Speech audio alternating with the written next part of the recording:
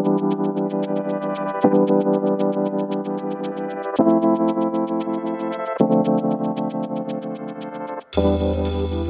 to the Factal Forecast, a look at the week's biggest stories and what they mean from the editors at Factal. I'm Jimmy Levis. Today is February 2nd, and in this week's forecast, we've got the European Union banning Russian diesel fuel, a referendum in Ecuador, the U.S. State of the Union address, Sri Lanka announcing new policies, and a look at the escalating violence in the Israeli-Palestinian conflict. You can also read about these stories and more in our weekly newsletter, which you can find a link to in the show notes. The European Union will cut even more ties with Russia starting Sunday. They're banning the importing of diesel fuel and other products made from crude oil in Russian refineries. The EU and United Kingdom have already significantly cut diesel shipments from Russia since the war in Ukraine began nearly a year ago. However, the EU has been slower to wean itself off of Russian energy. After all, Russian seaborne crude oil imports weren't fully banned until December. Ahead of that deadline, countries' use of Russian crude slowly tapered off, but over the past few months, countries have ramped up Russian diesel purchases and stockpiled it because of the difficulty finding an alternative and its importance in the region. Nearly half of the continent's cars run on diesel. Now, the EU ban could mean even higher diesel prices, and since Europe will need to fill the gap somehow, it may turn to Kuwait or Saudi Arabia, and that means higher shipping costs that need to be offset. Russia may try to export its diesel to other parts of the world, namely Latin America and Africa. That could lead to political ramifications for those countries. Ecuadorians will vote Sunday on constitutional amendment proposals, as well as for local government representatives. The referendum will consist of 8 questions, each of which can result in changing the constitution. Issues on the ballot include environmental policy, reforming accountability mechanisms, size of the National Assembly, and the extradition of Ecuadorians accused of drug trafficking crimes.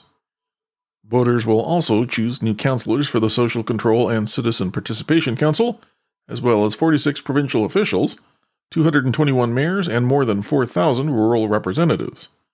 Now, a positive outcome in the referendum will be a sign of public approval for President Guillermo Lasso, who called the vote in November amid a crisis of popularity and a wave of gang violence that spread from prisons to cities.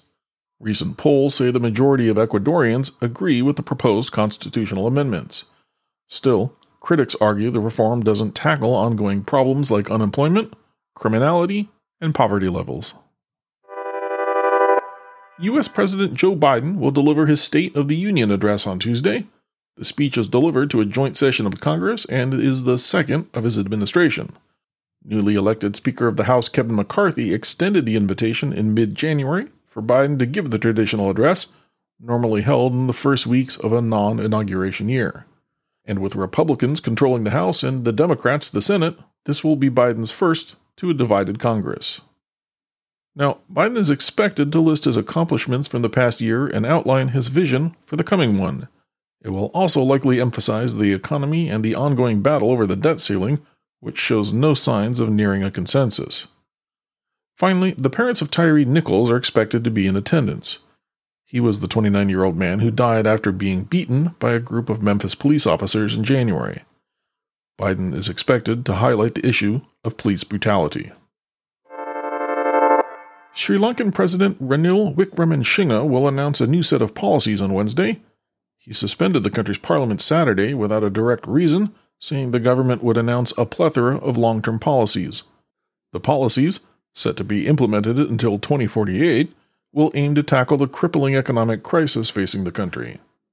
That crisis began after widespread civil unrest and riots that ultimately ousted former President Gotabaya Rajapaksa in July of last year. The policies could include cutting military and governmental spending significantly. Now, the suspension of Parliament allows the President to review the economical future of a country mired with political and social unrest. Meetings were convened prior to the suspension of Parliament in relation to the Tamil minority, a long-standing conflict paralleled by a civil war that ended in 2009.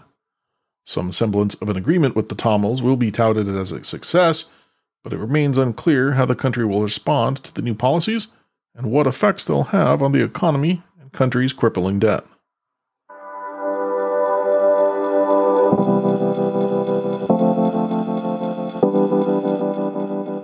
Our last item for this forecast is on the recent flare-up in violence in the Israeli-Palestinian conflict. For more on that, I spoke with fellow Factual editor Agnese Bufano. Hello, Agnese. Thanks for talking with us. Hi, Jimmy. Nice being back. Hey, I guess to start, can you tell us when this latest flare-up began and why? Things really seem to have heated up recently. Yeah, on the last Thursday, on the 26th of January, we saw a large-scale military operation where Israeli forces raided the northern West Bank town of Jenin and its neighboring refugee camp, which resulted in the killing of 9 Palestinians and more than a dozen others were injured as well. And while Israel claimed to be targeting wanted persons, the Palestinian Health Ministry says that there are 2 civilians among them, including a 60-year-old woman who was shot. And a few days after that, we saw as well a shooting attack at a settlement in East Jerusalem, in which a Palestinian resident shot and killed 7 Israelis in Neve Yaakov, and the gunman was fatally shot too. But Jimmy, while I think it is important to acknowledge that the East Jerusalem shooting did take place in the aftermath of Jenin, it's also important to understand the wider context of daily military raids and home incursions, of settler attacks, which for Palestinians is not just a flare-up in the region, but a consistent state of, for them, occupation. 2022 was one of the most deadly years for Palestinians, according to health authorities. And in January alone, we saw 35 Palestinians killed. So yes, you ask why it's happening now. While we have seen an uptick in protests and incidents in the last week, it comes in the backdrop of a year of such deadly incidents. That's a good point. Flare-up does sort of imply things had been peaceful beforehand. How has Palestinian leadership responded to the latest violence? The Palestinian Authority operating across the West Bank announced that it would end security coordination with Israel as a result of Jenin. And of course, we've seen them do this on a number of occasions. So in practice, it may not be as significant. But then from Gaza, we saw multiple rockets fired and then intercepted by Israel's Iron Dome. And subsequently, Israel fired rockets inside the Gaza Strip, which it said was targeting militant sites. And luckily, this time, no injuries were reported on either side.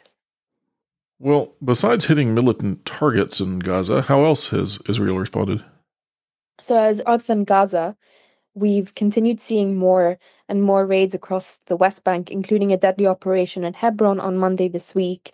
And these come with mass arrests too. For example, Israel arrested 42 Palestinians in connection to the East Jerusalem shooting. So over the past week since that East Jerusalem shooting, we've definitely seen an uptick even more of raids and military incursions in homes and demolition sites. Has the U.S. weighed in on any of this lately? Yes, so actually, the US Secretary of State, Antony Blinken, recently concluded his visit to Israel and the West Bank. But as could have been expected, it did not yield any significant geopolitical developments because Blinken reiterated the Biden administration's commitment to a 2-state solution. He called for de-escalation. And all the while, he was emphasizing, the US's political and, it's important to add, military partnership. Well, the question I always ask is, what do you think folks should be watching for next? Aside from an uptick in raids and other attacks, we can expect more unrest in the wake of Prime Minister Netanyahu's announcement that he would expedite gun permits for Israeli citizens, which will also affect events in the occupied Palestinian territories with Israeli settlers. He introduced this right after the East Jerusalem settlement attack. And, the new coalition in the Knesset has been in power for over a month now, and we're definitely starting to see some changes with regards to Palestinians, which, aside from the gun licenses, they also range from the Knesset looking to reinforce their military presence in the West Bank. They wish to make it so that they arrest family members and friends of who they deem to be terrorists, as well as the immediate demolition of their homes. So in the next coming months, we're definitely going to see some Israeli right-wing new laws getting implemented in the Knesset, and we're probably also going to see the consequences of those in the Palestinian territories. Well, Agnese, I think we're going to leave it there for today, but I thank you so much for getting us caught up to speed. Really appreciate it. Thanks, Jimmy. Take care.